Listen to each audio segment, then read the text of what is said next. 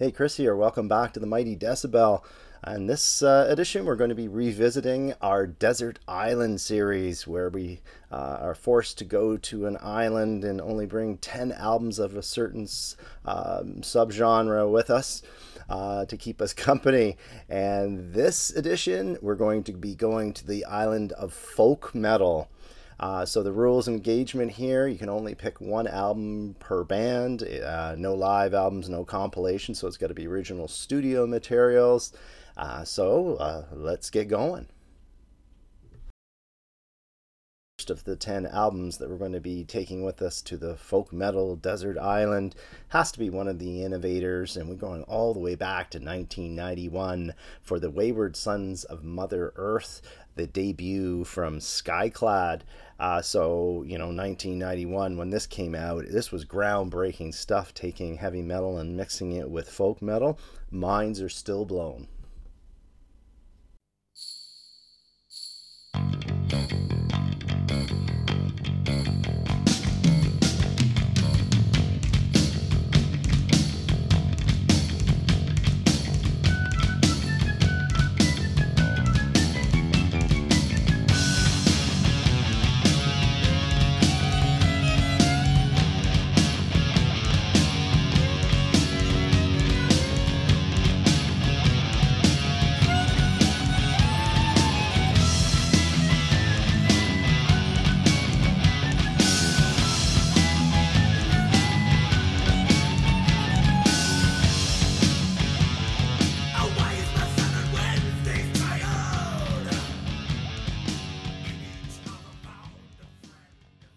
So the next album would probably be the one album of my 10 here that if I was forced to say give one album to somebody so that they who hasn't heard folk metal before, give them an album to sort of get their heads around it, this would probably be it.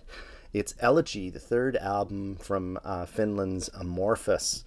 So the first two albums were, of course, a little bit more focused solely on death metal, but on Elegy, they merged their melodic death metal with overt folk references, sounded rich and totally unique. And then, of course, the lyrics were based loosely around the Cantilatar, a book of 200 Finnish poems, which added that element of uniqueness to it as well. A glorious record, a must-have for any folk metal fan.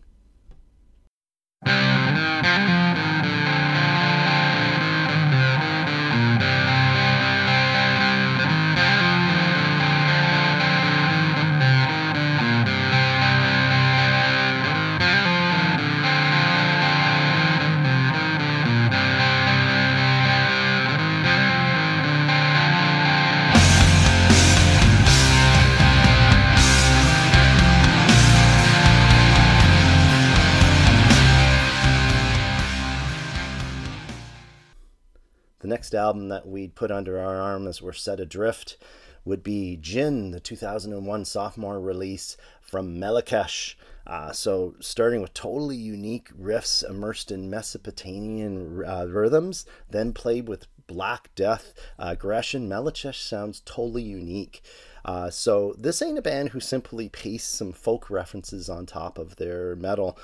This is a band that totally immerses themselves in the sound of their geographical influence.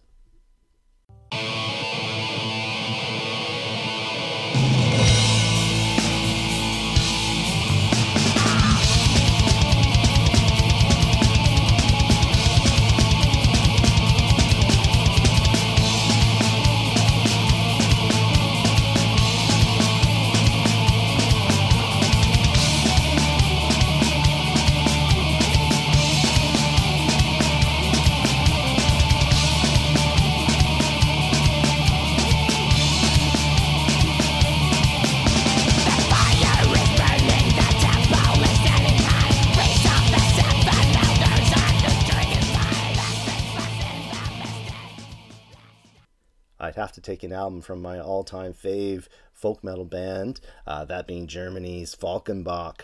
So the acoustic guitar and vocal melodies are Falkenbach's calling card here. absolutely majestic and mind-blowing, taking your mind towards visions of your funeral as you're being given a Viking send-off, your body sent adrift on a burning ship. And then every once in a while they rip your head off with a vicious black metal track just to keep you on your toes. So a number of great albums you can pick from this band, but personally I take 2003's OK Nesfa Tisfarti would be the one I take with me. Nobody touches this band when they're at their peak.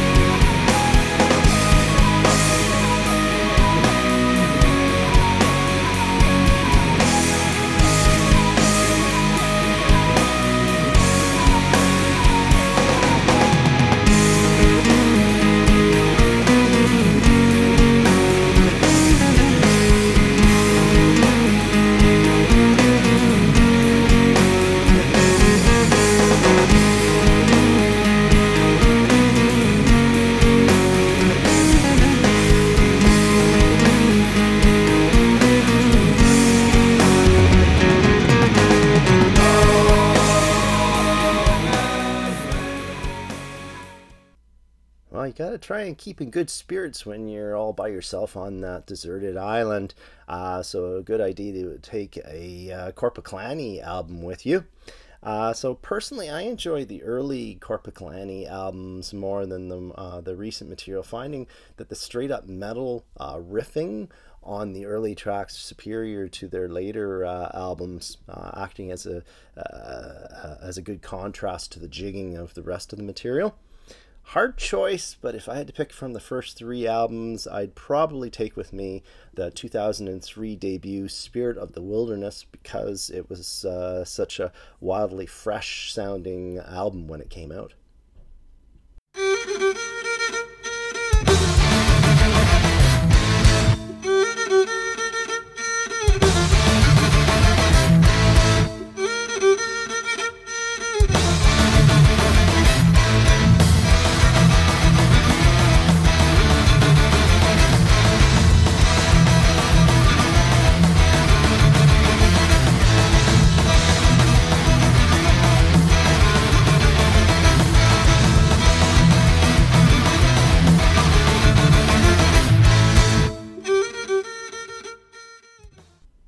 Viking metal favorites, Enslaved next.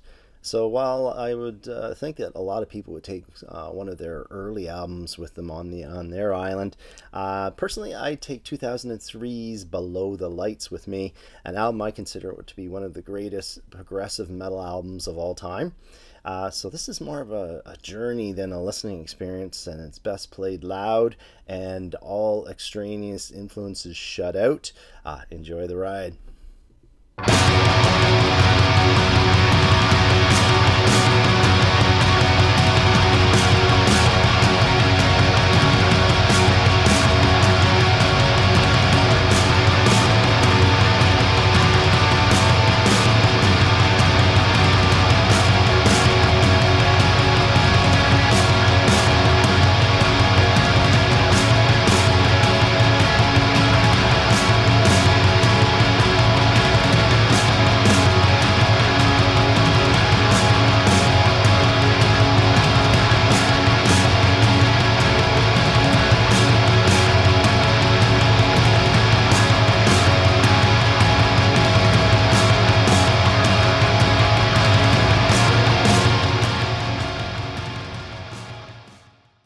We stop off in Ireland next on our way to the folk metal deserted island, and specifically we'd be picking up To the Nameless Dead, Primordial's 2007 opus. So this is the album where I think the band perfected the marriage of Celtic influences with death metal. And it's driven by one of the greatest vocalists on the planet, one A.A. Nemthianga, who provides boatloads of drama here. So it's another album demanding your rapt attention, especially lyrically, a great read while imbibing.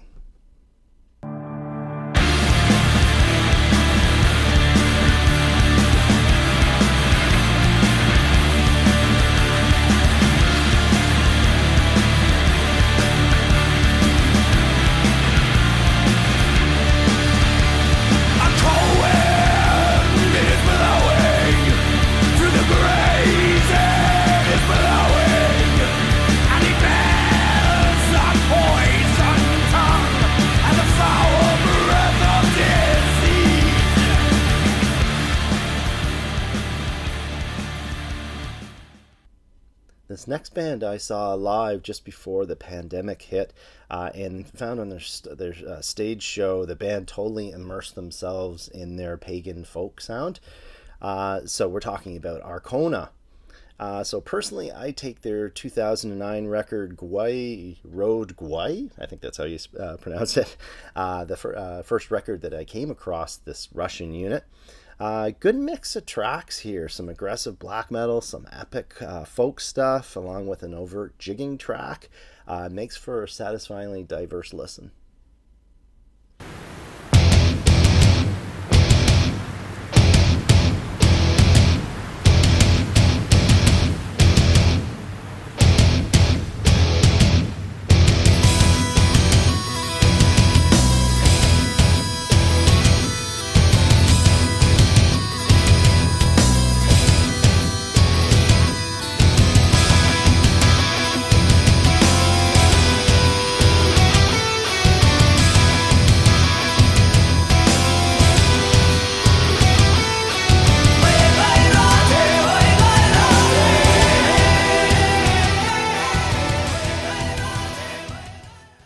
Our next stop off on the way to the deserted island would be Italy, where we'd pick up Soli Contro il Mondo, the 2017 sophomore album by Nova.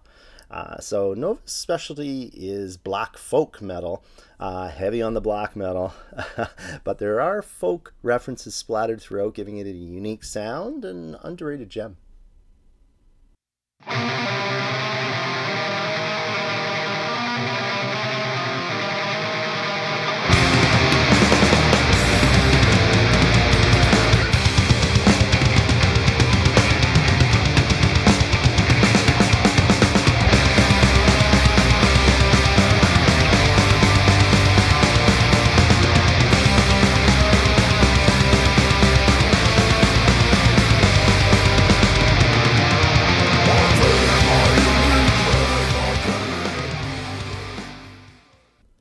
Given that this is the last and the 10th album that we're taking with us, I guess it's appropriate that we return to one of the innovators of the genre for this last album, that being Ireland's Cruachan. But this time we'll be taking their latest album from 2018 called 9 Years of Blood. So I remember originally stumbling across this in 2018 when it came out, and I was thinking, bloody hell, why haven't I been listening to this band beforehand? So epic in soundscape and lyrically. This is another album that begs you to read the lyrics while you're listening to the music.